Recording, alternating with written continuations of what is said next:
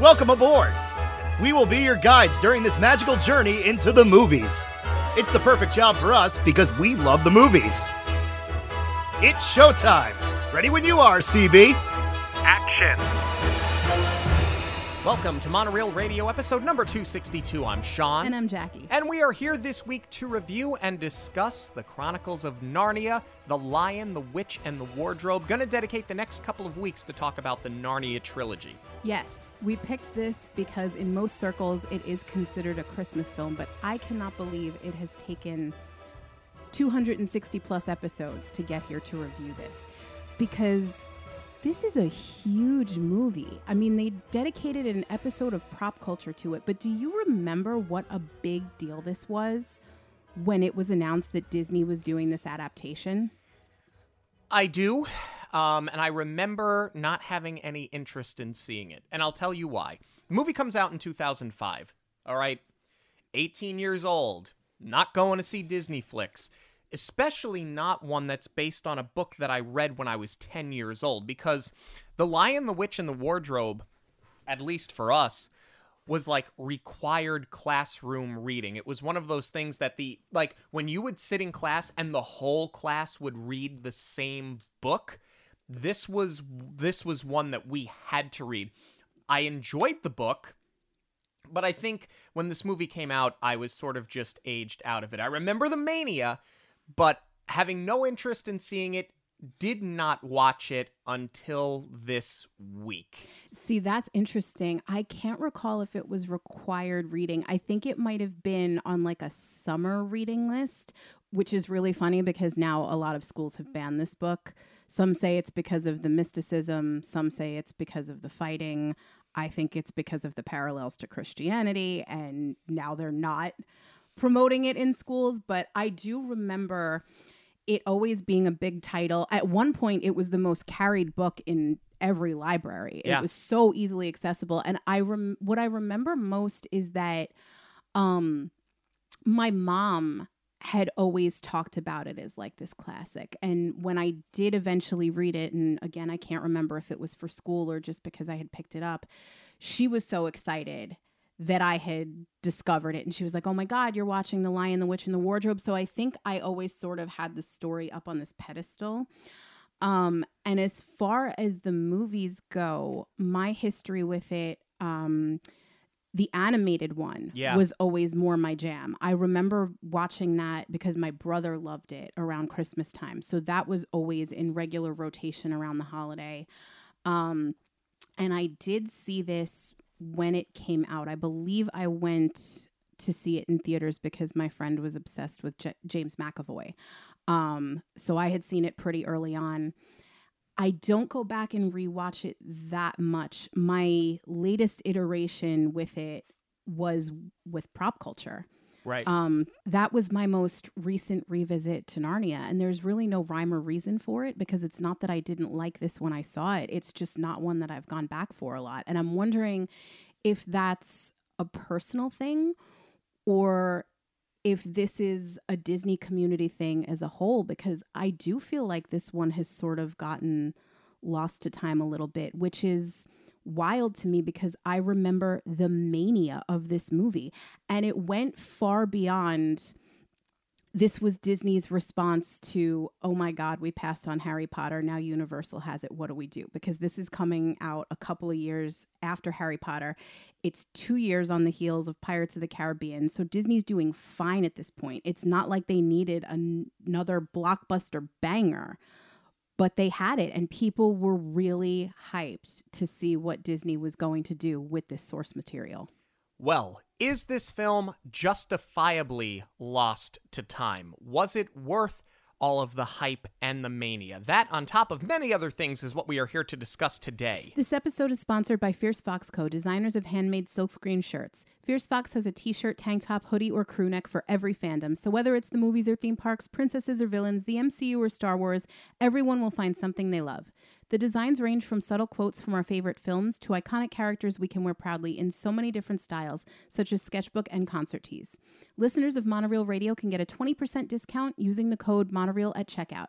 Visit fiercefoxco.com to check out all of the collections. After an air raid on London, the Pevensey children, Lucy, Peter, Susan, and Edmund, are sent to live with Professor Kirk in the country while their mother stays behind. Upon their arrival at the massive home, the housekeeper, Mrs. Macready, hits them with strict rules, so the kids decide to play hide-and-seek to pass the time. Lucy finds a wardrobe, and when she goes to hide inside, she is transported to the snowy world of Narnia, where she meets Mr. Tumnus, a faun, under a lamppost. They go back to his home for tea, where we learn that Narnia hasn't seen a Christmas in 100 years, and the winter has become endless. While playing a lullaby flute, Lucy falls asleep and awakens to learn that the White Witch has cursed Narnia and says that any human who enters should be turned into her, but instead Tumnus helps Lucy get back to the wardrobe and return home to see that almost no time has passed at all. She tells her siblings of the magic of the wardrobe, however, upon inspection, they find no pathway to Narnia and assume that this is all made up. That night, Lucy returns to the wardrobe, secretly followed by Edmund, who enters the world of Narnia behind her. He meets the White Witch, who claims to be the queen, and is very welcoming to Edmund. She shows him an interest as a potential king and tells him to bring the rest of his family with him. The witch leaves. Edmund reunites with Lucy, who tells him that the witch is not the queen, but he makes no mention of meeting her. When they return home, Edmund tells Peter all of this was made up, further upsetting Lucy, who runs into the arms of a very kind Professor Kirk.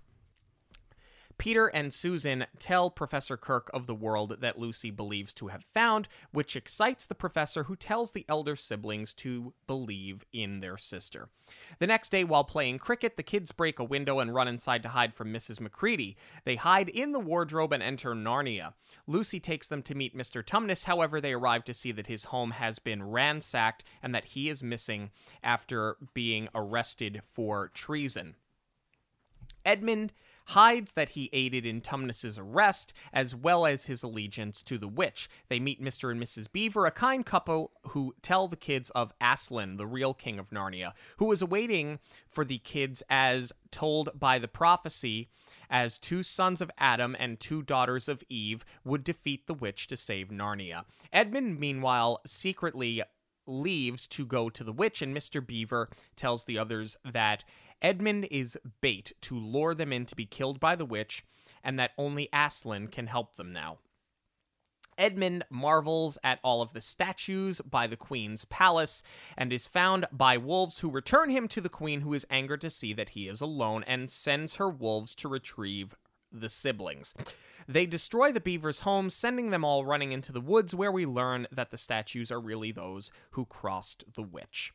While imprisoned, Edmund meets Mr. Tumnus, who is turned to stone by the witch after revealing that Edmund helped him after it is revealed that Edmund helped turn him in.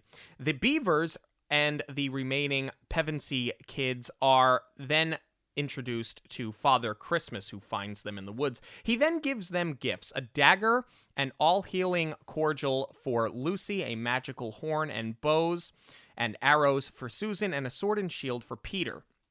He tells us that the witch's magic is weakening, and these tools will help them defend themselves. As winter slowly ends, the ice that they've been traveling on begins to melt. The wolves attack but are swept away as the waterfall thaws. The children and the beavers make it to land safely and are eventually brought to Aslan, a king of Narnia, the true king of Narnia, who is also a lion. Aslan learns of Edmund's betrayal and tells Peter that he shall sit on the throne as the High King, which Peter is hesitant to believe. When the wolves arrive at Aslan's camp, Peter fights them off and is knighted by Aslan after killing Mogrim, who is the head wolf that the White Witch sends. They follow the remaining wolves to the witch's camp where they destroy her troops before rescuing Edmund. The witch arrives at Aslan's camp and demands the children. However, he refuses to release them to be killed on the stone table and works out a promise in exchange for their safety. That night, Aslan goes to the witch's camp where he is bound, shaved, and killed on the stone table, but not before the witch tells him that she plans to kill Edmund anyway, all while Lucy and Susan watch. The witch tells her general to prepare the troops for battle as they plan to take Narnia forever. The next day, the war rages on while Aslan is revived thanks to Lucy's magical cordial. Aslan tells them that the stone table has cracked as there has been no actual traitor killed upon it, as said by the prophecy. Lucy, Susan, and Aslan free the stone prisoners while Peter leads the battle against the witch and her troops. Peter tells Edmund to retreat as it has become too dangerous. However, he does not listen and is gravely wounded by the queen, who battles Peter before she is killed by Aslan. Lucy uses the cordial to save Edmund as Aslan and the Pevensies take back Narnia. They are crowned King Peter the Magnificent, Queen Susan the Gentle, King Edmund the Just, and Queen Lucy the Valiant. 15 years later, they are still in Narnia, and they discover the lamppost. Knowing that they've seen it before, they cross through the wardrobe where they are again children, seeing that very little time has actually changed in reality. And when Professor Kirk asks them where they've been, they say that the story is too incredible to understand, to which he responds, "Try me." So before we jump into the review, I want to talk a little bit about the book history because that plays a lot into the setup here. So the book was written by C.S. Lewis in the 1950s, obviously taking place during World War II. So written not long after the time period in which this has taken place. Right. And part of the inspiration for the story was that during World War II, children were being taken out of London, which was being bombed, to more rural areas to protect them. And C.S. Lewis did have 3 young girls stay with him, and that's sort of what gave him the inspiration for the story. So true as it is, I was very surprised with how dark Disney went for this opening. I mean, you are showing civilian homes being bombed. I mean, they go for it. They really do. They really go for it in the air raid. I have to be honest with you. I read this book once, 27 years ago. I don't remember it being this dark. Now, maybe I'm just not remembering the book properly. Although my understanding is that of the 3 films, this one is the most true to the book, and in fact, it's well regarded as one of the closest and most loyal adaptations ever put to film. So maybe it was just how I envisioned it as a kid, but I didn't envision it the way that they showed it. I was actually impressed with how much they went for it. Same. To show how much time has passed since I've read it or watched the animation, I forgot that this was how the children even came to the house and came to the wardrobe, that this was the reason behind it.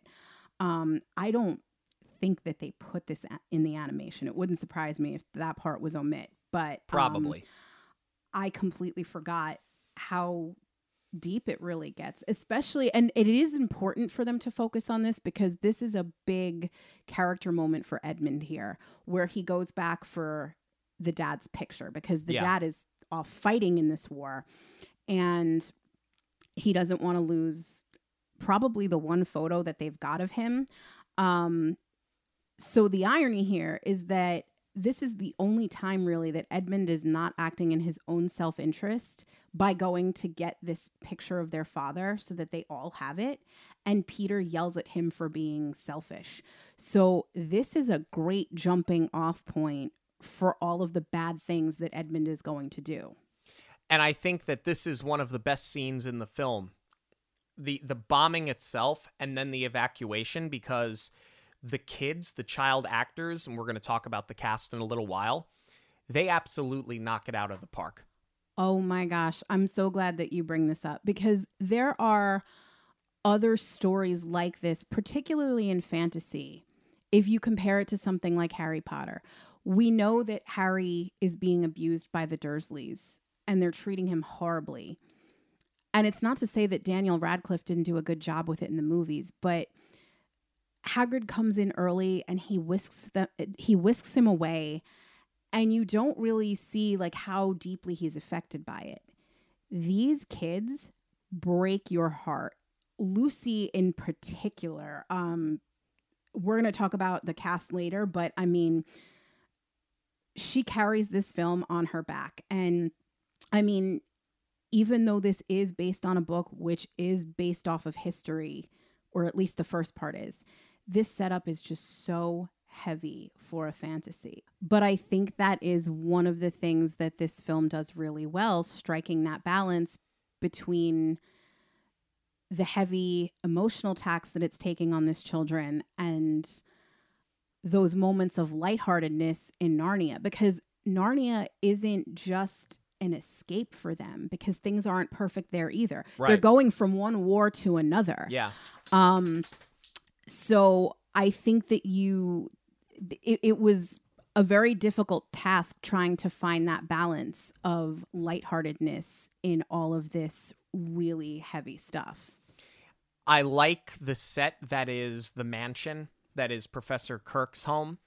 That was very much the way I envisioned it as a kid. And I think that they absolutely knocked out of the park. Same. I love this hide and seek sequence. The tone shift is great. Again, going back and forth from the heavy material to something a little bit more fun. It was a really good choice for music to have the kids running around. And it's some great editing. I love the close-ups of the feet running up and down the stairs and all of the doors and curtains opening and closing while they're finding places to hide. I just think this is a really fun scene. And I absolutely love the wardrobe reveal. I love that shot, how it's a low angle and they sort of slow it down as they remove the sheet from the wardrobe, and you just know that it's something special. I love the initial look into Narnia. Same. I think that the set is incredibly impressive. We know that a lot of that is CGI, a lot of it is green screen, but there's just as much that looks practical, because I think they did build a practical set. And to hit on something we have talked about ad nauseum on this show, if they made this film today, there wouldn't be one practical thing about this. It would all be shot on a soundstage with green screen, and it would look like absolute trash. It would be like Tim Burton's Alice in Wonderland. Yes, because Disney does not know how to do CGI. And that will be on display later on in this film. Yes, but that is an industry-wide problem with the amount of CGI and these visual effects houses trying to keep up with it. That's become a big problem. That's become a problem now. What's the excuse 18 years ago? Disney has historically had horrific, putrid CGI. Well, I hate to disappoint you, but of this trilogy, this is the best one, This is the best one. Mm-hmm. Sure is. Part of the other reason that this looks so great is because I believe that this was the first time Georgie Henley, who plays Lucy, saw the set of Narnia. If I'm not mistaken, they held the kids from blocking out these scenes. I mean, they rehearsed it, but they didn't do it on the actual set so that you get this magical reveal and they really are seeing it for the first time and you capture that wonder and awe. I would have loved to fact check that by going back and watching Prop Culture, but that's not really an option, is it? Because they pulled it from Disney Plus at the time of this recording. Put it back, Disney Plus. But anyway, I believe that that's how they handled this scene so that you did get the natural reaction, because as good as the actress is, I don't think that this could be faked. I mean, it's like seeing Cinderella's castle for the first time. You can't fake that. Yeah. Something that they did fake and not terribly well, as good as his performance was, the nose on James McAvoy. That nose is rough. In close-ups, it's rough. How dare you? That's intentional. They won an Oscar for Best Makeup. It was a weak year. What did they go up against? That's in close-ups, you can see the seams. I think it looks really bad. No, they're slits. It's supposed to look like a slit, like a dog's nose.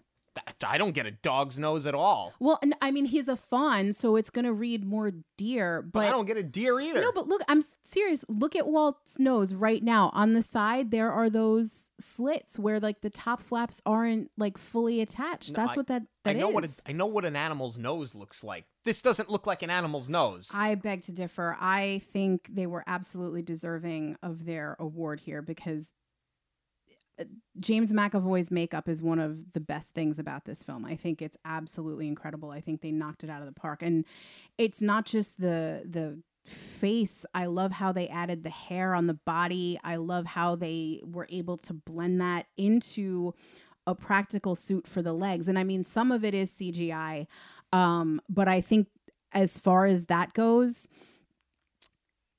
the Tumnus character has the most seamless blending of the practical and CGI. And I just love the relationship and the bond that is formed here out of the chute. I mean, this is one of the most memorable things from the book for me. And I think that they just did such a great job with this scene because Mr. Tumnus is absolutely enchanting. Even though you know what he's about to do and that he is going to turn Lucy in, James McAvoy has this way in his performance of making the audience feel bad that you would even think that he's going to do what he's about to do. Yeah. It's a brilliant performance, both cast and crew here. Yeah, I mean, we know what's going to happen, but he plays it off as if, well, I mean, he had no choice, realistically. And I think that's why he then does what he can to get her out of there. But there is a moment where you can't tell whether he's an anti-hero or a villain. Yeah. And it's his performance. I mean, he's great in everything. He sells it. It's really, really well done. Lucy goes back after he does not turn her in, and you have the scene where, her siblings don't believe her.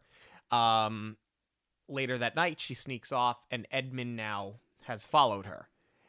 And this is where you start to see the Edmund character be fleshed out in a way that I don't remember him being this dislikable, but it may just be because I haven't read the book in almost 30 years. I don't recall any of that either. Because from here on out, I'm going to find very little reason to root for him. Yeah, I mean, he's dislikable in all of the right ways, I think. And I think that the performance is very good. And I understand why he is so enchanted by the White Witch. And she really plays on his emotion and she plays on his weaknesses.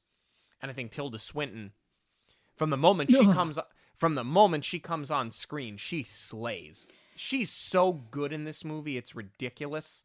And I like the relationship that they develop right away because we know that she's nothing but evil intent.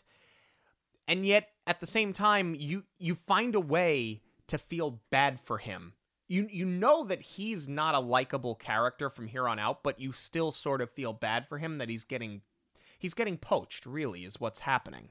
Well, I think that's so remarkable, too, about the way this is written and the way that it's performed, is that we know that Edmund has just had his life turned upside down. He's worried about his father in the war. He's taken from his home. They're separated from their mother. So we know how vulnerable he is. But I think it's a credit to the writing that the White Witch picks up on that and she exploits it. She's taking the cues more from the way that he's talking about his siblings, especially this jealousy of Peter. Yeah. But really, Edmund wasn't open, but he was prime for this because he's being traumatized right now. As am I in this scene. I mean, it starts off with Ginnerbrick just yelling and chasing Edmund down. The way that this is performed as absolutely terrifying because it's just noises and he's really creepy.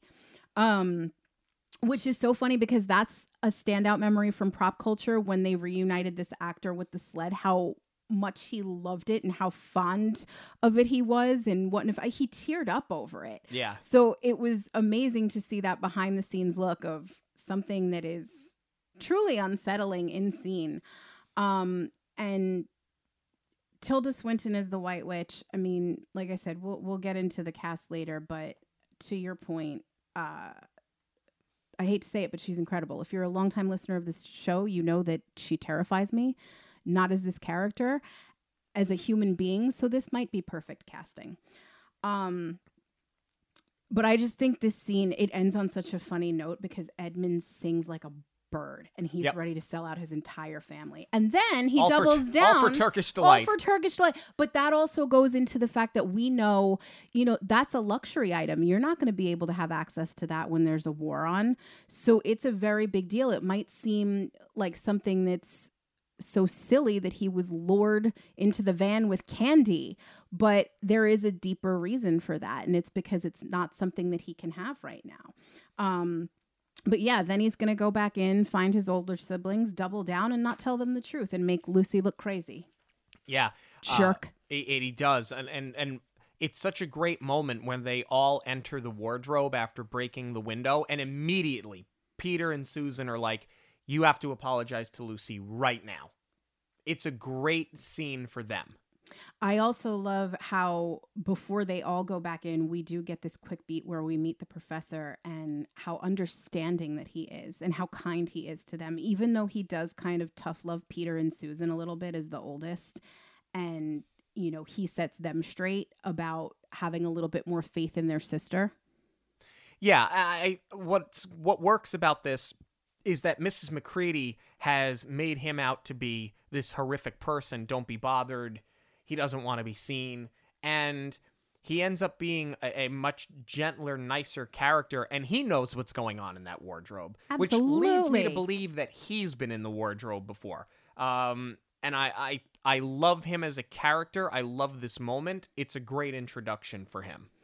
And I think you also need it too because Lucy does represent faith in this film. So he's also trying to give the older siblings who at this point they have a much deeper understanding of what the war means and what is happening to their family than their youngest siblings. So I think he's also trying to instill in them to have a little faith that things will get better. Yeah.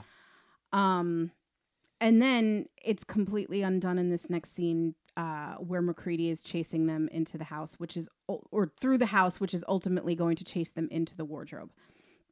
For as much as this film has handled well at this point, the Foley is out of control. And I don't think that is coming from me just having a trained eye for things like this. It is out of sync and horrendous and so noticeably bad. Even I picked up on it. But I wondered if perhaps it was just the way that it was playing through the streamer. But then watching it a second time and it was still doing it. Yeah, I thought it the first time and then I was really zeroed in on it the second. The sound is right. It's not that I disbelieve the sound of the foot on the wood. I totally buy that. It's just, there's 4 kids running here. Clop, clop, clop. Like they didn't bother to sync it to the individual pace of the running. Right. And for a film, aside from the CGI, that has such attention to detail otherwise, like, prop culture, they spent a lot of time examining the I was about to say wardrobe, but I think that's going to be confusing. The costuming in this film and how they tattered the clothes and they put a hole in Edmund's sweater because, he was running around and he tore it, and we buy that from him. For such close detail otherwise, this is a big miss. It is. Something else. Let's get back into Narnia. Everything is revealed. When you get to Tumnus's home, how ransacked and how destroyed it is, And I like his arrest warrant is just like staked on the wall for them to find. Obviously, it's done very intentionally. I totally believe all of that. I think it looks authentic. It doesn't look like a set that was ransacked to look ransacked. Because sometimes you could tell where like they do too much. Yeah. But in this case, it looks believable. It definitely does. And I love our introduction of the beavers here. I just wish they were practical. Why couldn't they have used the creature shop? Yeah. That's my big problem with the beavers. I love them as characters.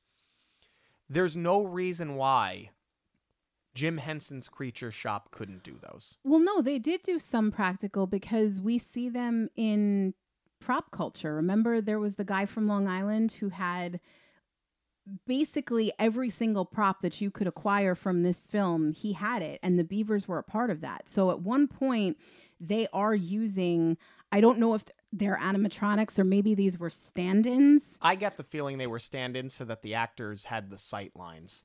But I mean, you could do that with a cardboard cutout or like a stuffed animal or something.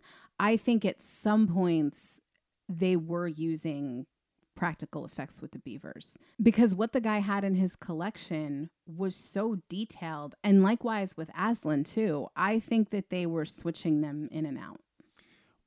But when it stands out that it's CGI, it stands out very badly. Oh, yeah. And if you had them made, I don't know why you just didn't use them the whole time. Let's move on because... Repeating myself. They hid from those wolves because now the wolves are tracking them down. They just climbed a tree. They're hovering like 8 feet over those wolves' heads. It was too easy. I know that the fox had them distracted. This was too easy. Yeah. I feel like they did a good job with it when they shot it from the low angle and you're looking up at the tree. But then when you get the POV of the children looking down on the fox buying them time, yeah, it looks like they're just barely above the ground. And I mean, I think that's also the difference is in one, you're doing CGI, you can stretch the tree, make it look longer. And the other, if they actually have these children up in a tree, you're going to try and do forced perspective. You're not going to, have them dangling from a height. But what takes me out of it more than anything else is that stupid Edmund left and he didn't even take a coat. And now he's got to make it all the way to the White Witch's palace freezing. And he wonders why. Yeah, now for the next 40 or 45 minutes of screen time, because by the way, I do think the runtime of this film is obnoxious. It could be tighter. They do the Lord of the Rings thing. We're just going to walk. Oh, no. But Edmund, he goes off on his own. He goes to the witch. This is where he sees, even though he's been warned by Lucy that she's not really the queen, this is where, and it's great because he's admiring the statues, not knowing exactly what they are. It's such a wonderful reveal. The moment that she snaps and has him captured and taken to be thrown in the cell next to Mr. Tumnus, so good. And what's leading up to this is you start to see that she's turned everything to stone. When the beavers discover their buddy, Mr. Badger. Yep. It's really heartbreaking. Like, and now, it's a good moment for the audience where you can easily identify who is telling the truth and who is not with these stone animals. But the way that they go about it, it's just pretty heartbreaking. And then to see Mr. Tumnus in the cell like that, it's even worse. The reveal when it is said that Edmund turned him in. Oof. It's so well done. By all parties involved, so well done. And then he gets turned to stone. It is so heartbreaking because Edmund thinks he's being released. Obviously, we know that's not going to happen. When he gets turned to stone, it's such a great moment. It really, and I mean, they do that on purpose because we love the character so much. You can't really trust him in the beginning, but then he does do the right thing by Lucy. You fall in love with him the same way that Lucy does, and now you've taken our favorite character. And I like that they held it, though. I like that, yes, we see the cut to him turning to stone, but we didn't actually see it done, because when we do finally see the White Witch turn the fox to stone, it hits pretty hard to see it carried out. Now, as the kids are walking through the woods, they believe that they are now being tracked and chased by the White Witch because they see the sled. And they go to hide. And it is revealed that they are not being chased by the White Witch. They are instead being chased by Father Christmas. Santa, I know him. The CGI when he arrives is so brutal. And it's the lighting. They didn't light it properly at all. There was almost too much light on them as they were trying to hide underneath things, as they were ducking and diving. There's no shadow at all. It is so clear that they are on a soundstage and they just have a bright light on them. And the shame of it is, everything aesthetically after that in this scene is stunning. Because, well, it's what happens when you go practical. But the CGI, man, is it so bad. It really is. What's remarkable to me is how much I had forgotten from the book and from this movie. I forgot that this was even a thing. Like we said at the top of the show, we picked this because Narnia, snow, feels Christmassy. I forgot that I said to Father you, Christmas is in it. I said to you, that's not a reason to do Narnia just because there's snow. Just like Frozen's not a Christmas movie. Let It Go is not a Christmas song. But that's what I'm saying. This is widely revered as a Christmas movie, and this is why. Well, this is why, and I had no recollection either Neither that this did happened. Neither did I. I have no recollection that Santa Claus is in this movie. Well, we picked a good one then, at least. He looks incredible. He his does. costume and his makeup are insane. And the bag is great, too. I mean, I would say that's up there with Tim Allen's bag in the Santa Claus. Yeah, and the props, the gifts that he gives the kids, especially the sword and the shield. I mean, we know from seeing these props on prop culture, but seeing them on screen and how they get used, the craftsmanship. Because, you know, to your point, we can't go back and rewatch something that was never supposed to get pulled from Disney Plus. To revisit it here, you forget how stunning and how good the craftsmanship really was. Which is smash cut up against more bad CGI. This river crossing. Yes. The pacing is great because you've just had that little bit of a breather thinking that you're being hunted down by the White Witch. Turns out it's Santa. Okay, we can breathe for a moment. And then the wolves show up again. I really like the tension here because it's not just the threat of the wolves and being captured. Now the ice is starting to melt and they have to get to the other side of this river, which I don't know why they didn't just go over the top, but guess that would be too easy. Well, the top is breaking too. Eventually the entire waterfall thaws. I think it happens a little bit too quickly that all of a sudden, boom, it's spring and the water's moving. But that's not even, I'll suspend my disbelief for that. What's really bad for me is that once they land and Peter gets them to safety, they can't find Lucy right away. Their sight lines are so off. I don't know where they think they're looking for her. Up on a mountain, down in the ground, certainly not at the river. And within 6 seconds, hi, I'm here. You would have seen her. Yeah. Let's talk about Aslan. Let's talk about his camp. That's another incredible set. More great sets, more great costumes, more outstanding makeup. I love the introduction to this character, and that I don't want to say he was hiding in plain sight, but it's kind of hard to believe that no one really knew where he was, because he also wasn't really hiding. You know what I'm saying? He's got this big encampment with all the big bright colors. Kind of easy to find, I think, but it doesn't change the fact that I think the set looks awesome. And it's also really impressive how we've had a few mentions of Aslan at this point, but not a lot where they've really built up a reputation that precedes him. But the way that they shot this and the reveal of Aslan, it really does. It's like seeing that lamppost for the first time or seeing the wardrobe. Like it just makes you feel like it's something special with very little build.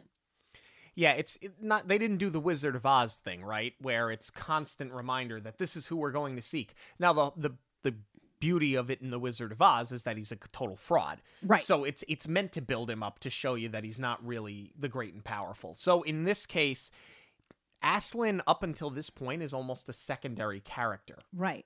So yeah, I think that the reveal was really good. And I think how stoic he is from the minute he comes on the screen, especially in that first interaction with the White Witch, where they go into that tent alone, and they come out and he sends her away, and the kids are going to be saved, and she says to him, "You better not break your promise," or whatever it is she says, I'm paraphrasing.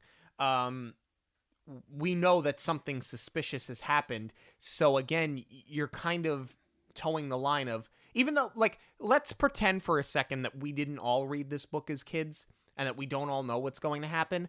They do a good job of setting up the who do we trust, who do we not trust, who's being honest, and who's going to double cross us. Right.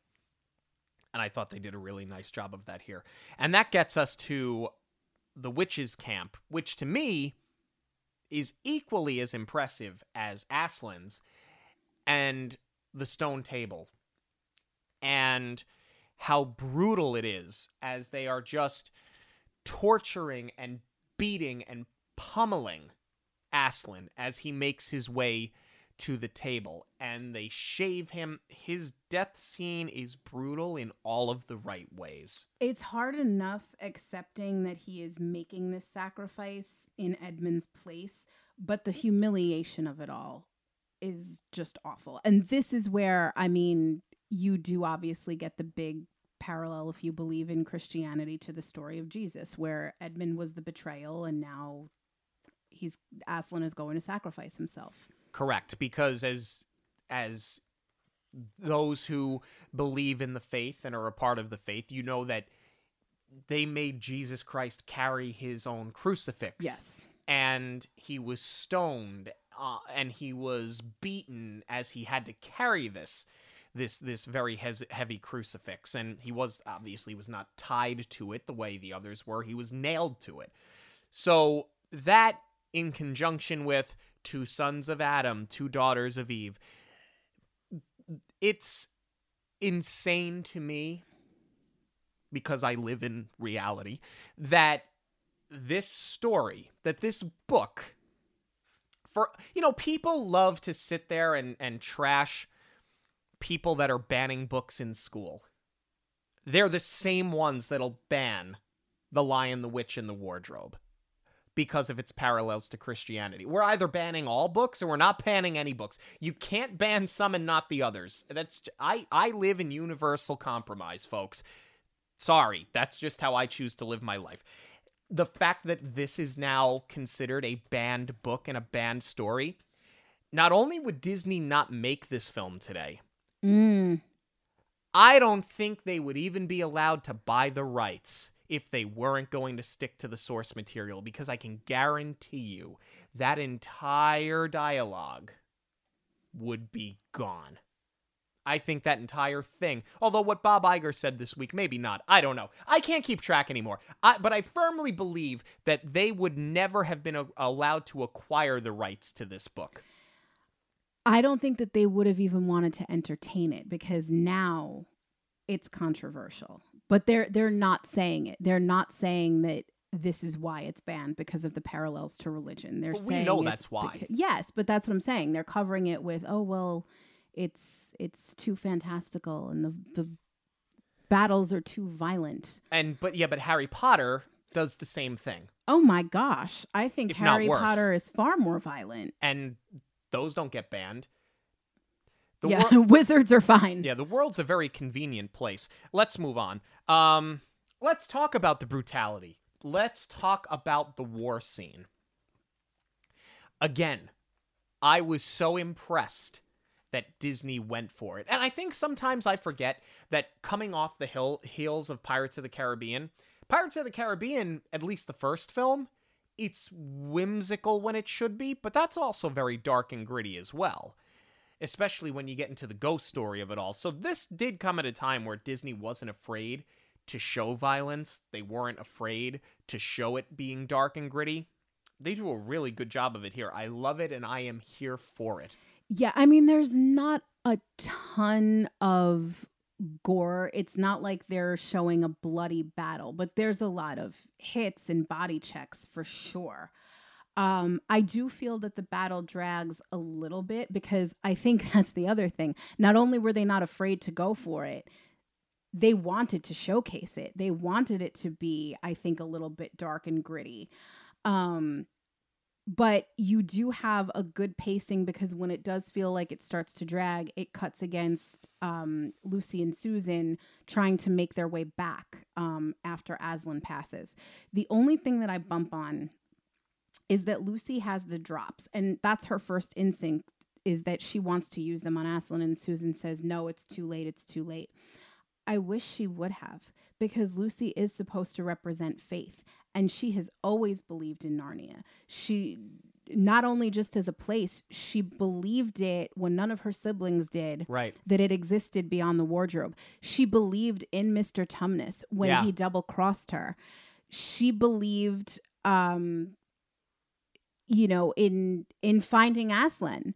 So because she's been that driving force the entire time, like, I feel like this is part of her character arc, is where she needs to believe. This is when it's most important to stick to your guns and test your faith. And I wish that she had given him the drops in spite of Susan telling her not to. I agree.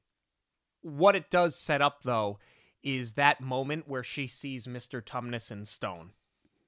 Oh, why? It's hard enough for us to see. Like, we didn't need to watch Lucy go through this. Yes, we did. Oh, yes, we did. It's awful. Because she delivered. She did. She's incredible. So now Aslan is revived. We're starting to revive the stone beings. They're coming back to life, however you want to say it. When he breathes on them. Correct. He went to the White Witch's palace because I think that's where, like, his best guys are. And that was the first thing he did before going to help Peter. So in the meantime, the White Witch has nearly killed Edmund. Peter is fighting her off as best as he can. And here come the backups. Here come the best men. And here comes Aslan, I should say, who literally mauls the White Witch to death. But that we don't see any of. We just see her look of horror as Aslan's jumping on her. We see the last thing that she sees, and then big old cutaway. I would have liked to see, like, a swipe. But as far as I'm concerned, Edmund got what was coming to him, so that's fine. Yeah. So Lucy uses her magical cordial to heal Edmund, maybe against better judgment. I love the scene of them on their thrones.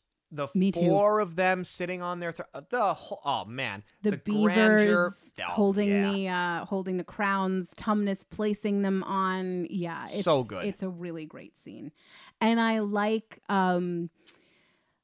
every title that Aslan is bestowing. I think that it's very fitting of each character. And when we see them as adults, you think for a second, how long have they been in there? Like, they have to go home to their mother at some point. I love that they've sort of forgotten, everybody but Lucy, of course, has sort of forgotten the lamppost because they're very surprised to see it. And when they go back through the wardrobe and back in that moment where, like, almost no time has passed and Professor Kirk is standing there just waiting for them. Like, I just love this whole suspended reality when it comes to real time.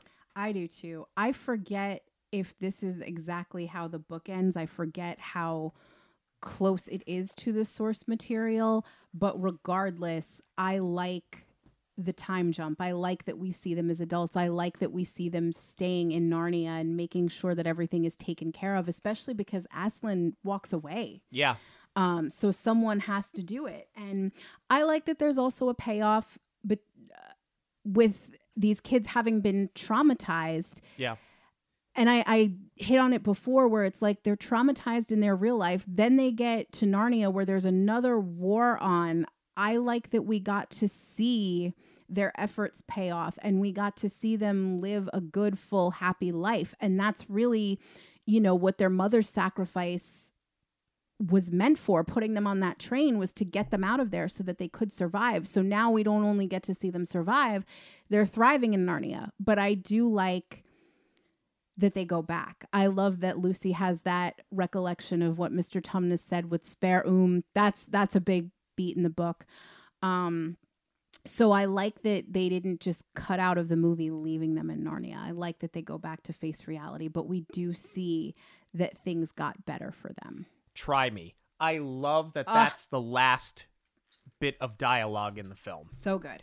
Let's move on and talk about our cast and characters, starting with William Moseley, who plays Peter.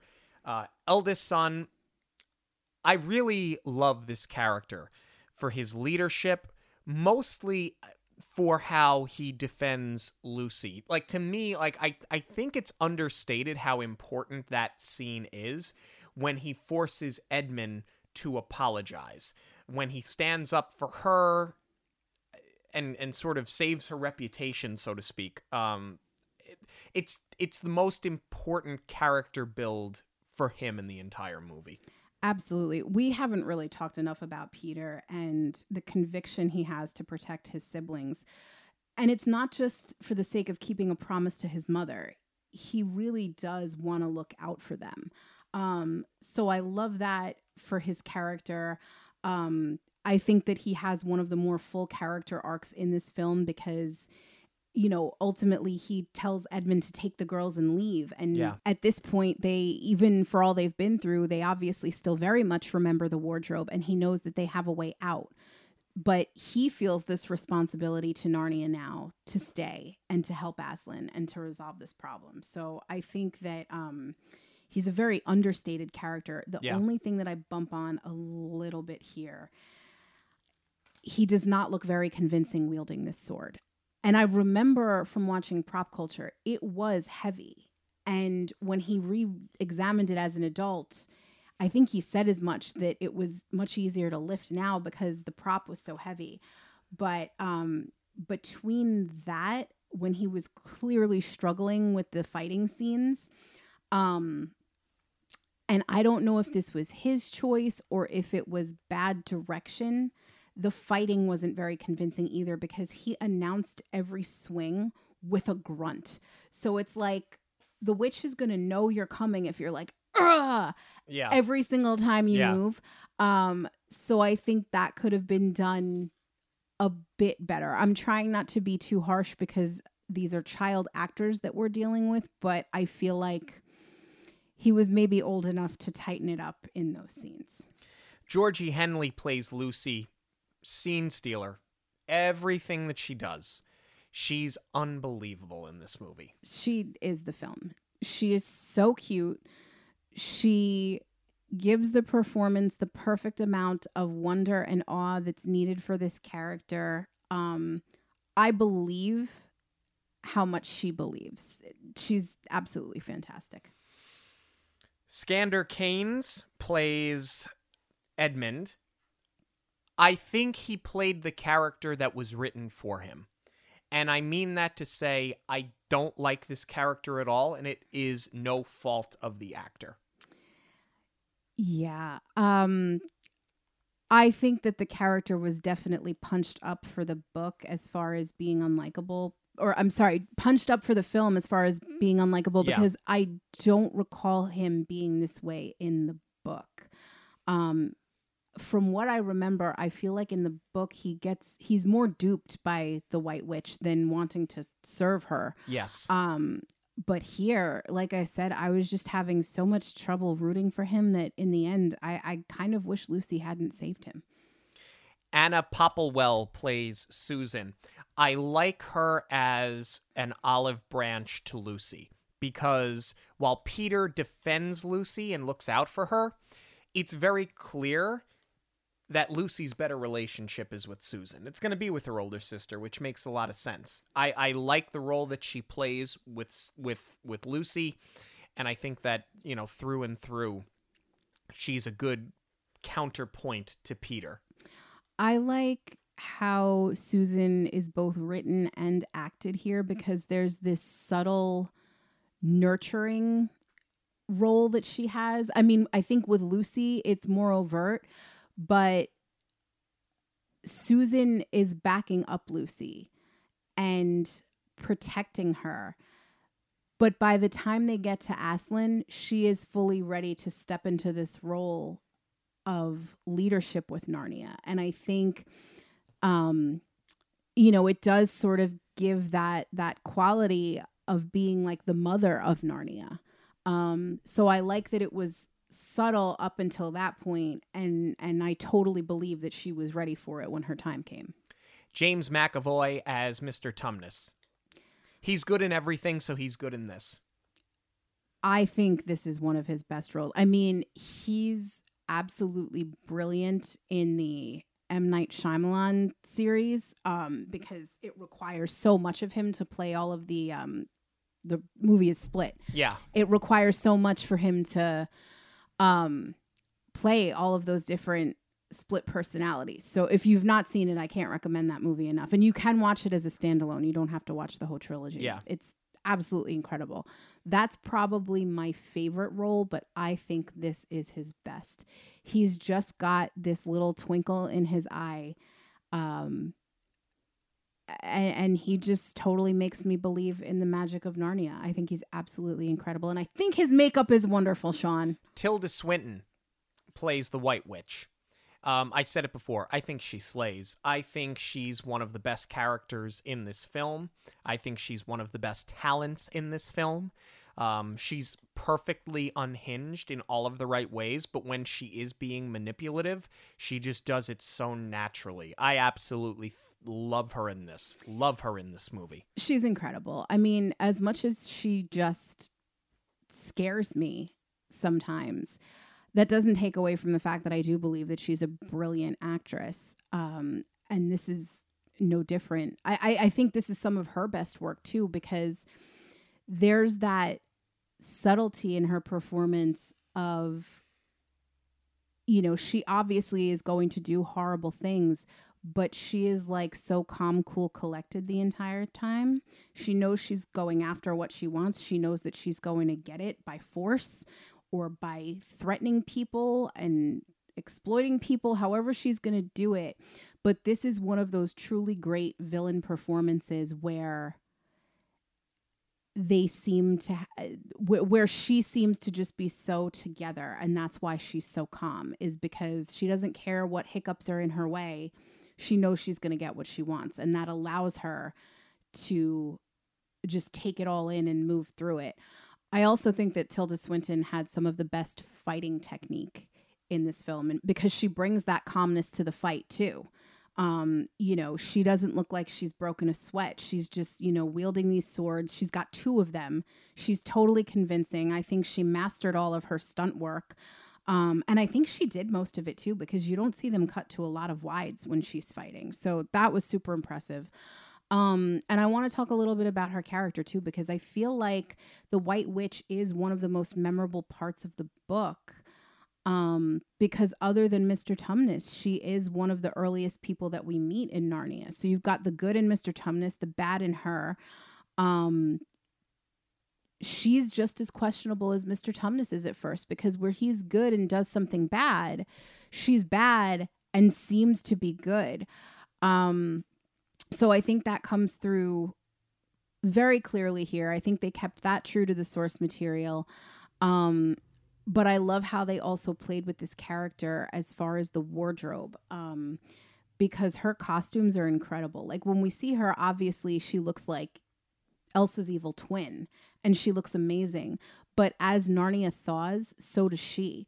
And her costume reflects each of the seasons or what's happening in the story, because by the time she kills Aslan, she's got that giant fur piece on her neck. So it makes her seem even more creepy, like she's gonna, because this is before they shave him. So I buy the fact that she's not only gonna kill him, but she's gonna like display her trophy too. And it makes her just that much more creepy. Yeah, let's talk about Aslan, played by Liam Neeson. He was not the original actor cast for this role, but the original actor wasn't working out, and he sought them out. He wanted this role. Well, he does have a very specific set of skills that are needed for this role. Aslan will find you, and he will kill you. I think Liam Neeson was great, because he's another one. You drop him in any movie, and he's fine. I mean, he could play the Easter Bunny, for God's sake. But I just feel like we didn't get enough time with him. Is it just me, or was Aslan a bigger part of the book than he was in the film? That I don't remember, but I'm going to disagree with you because I think that in order for these kids to step up into these roles and believe that they are going to be able to be leaders themselves, you can't have Aslan holding their hand the entire time.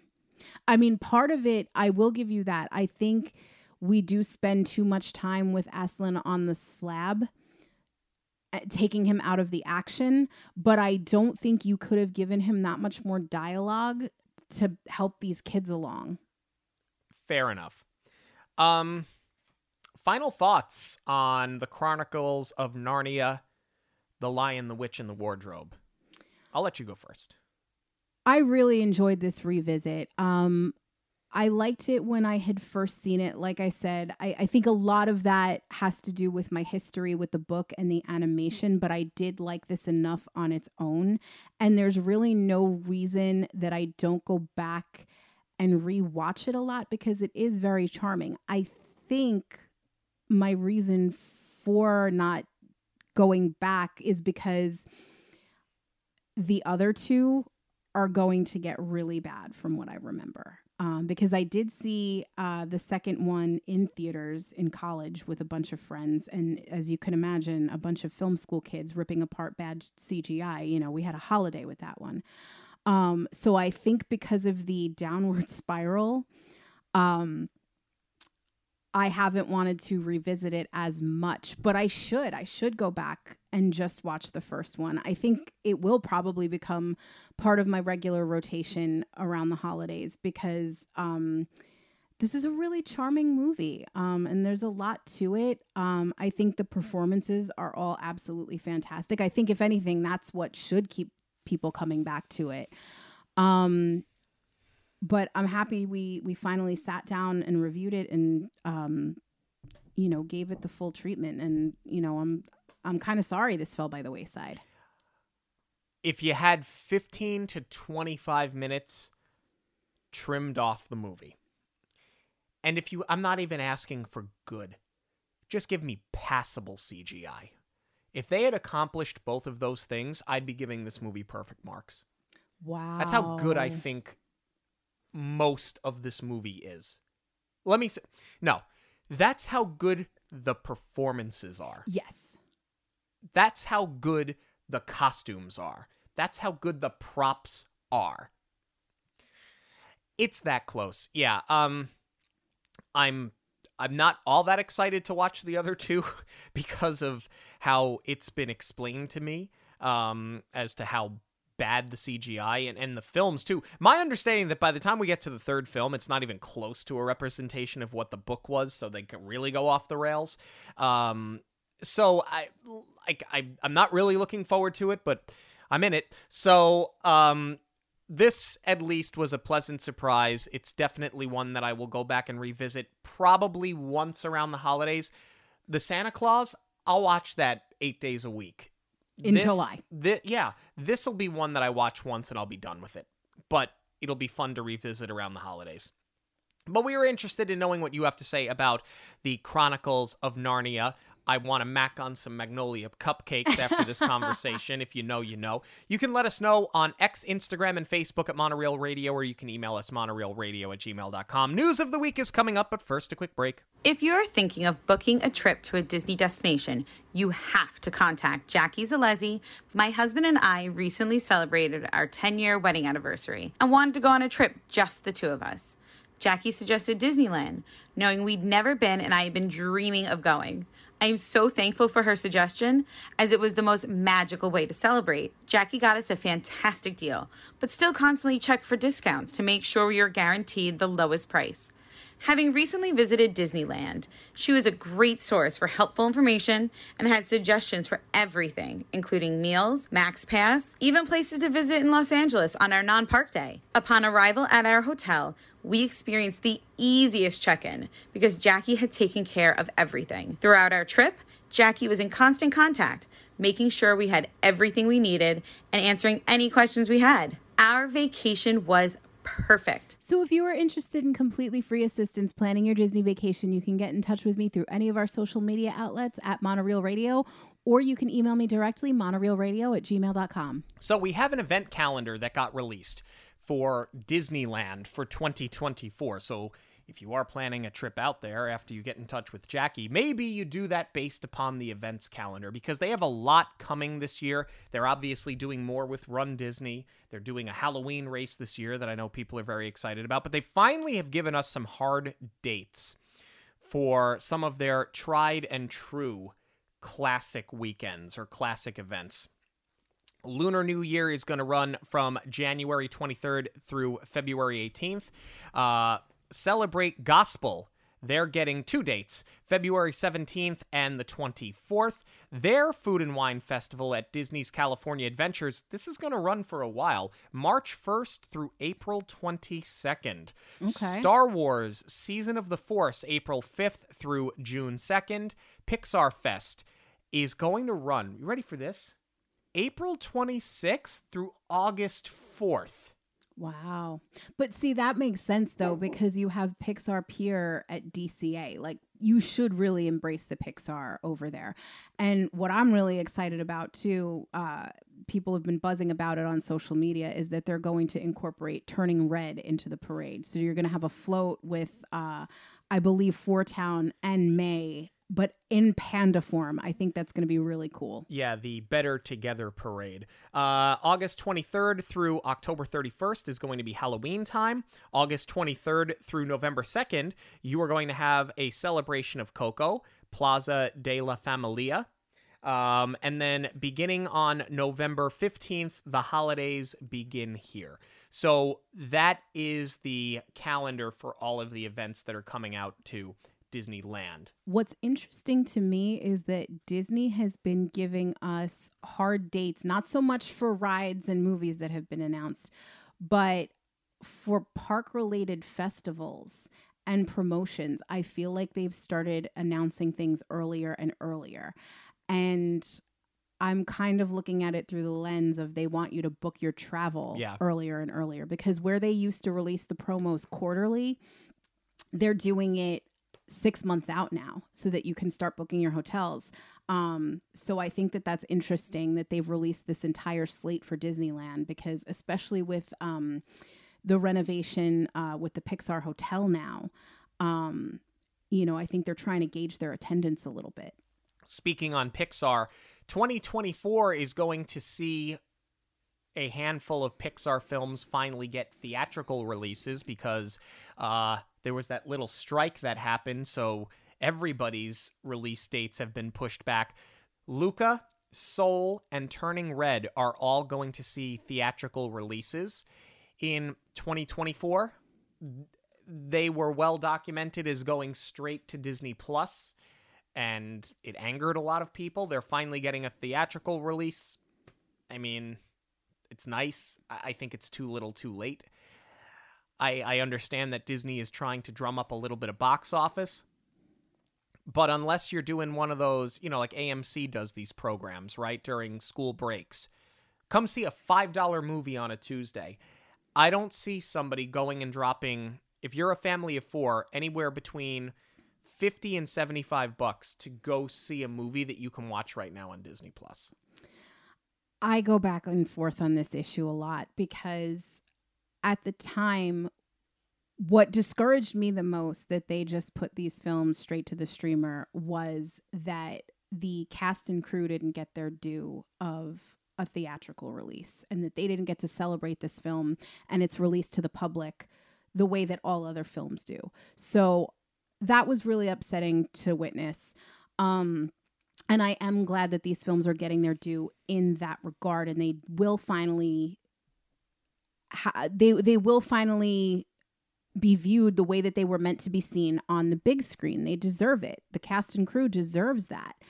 But my gut reaction when I saw the headline was like, well, look how the tables have turned, and now all of a sudden we need Pixar films.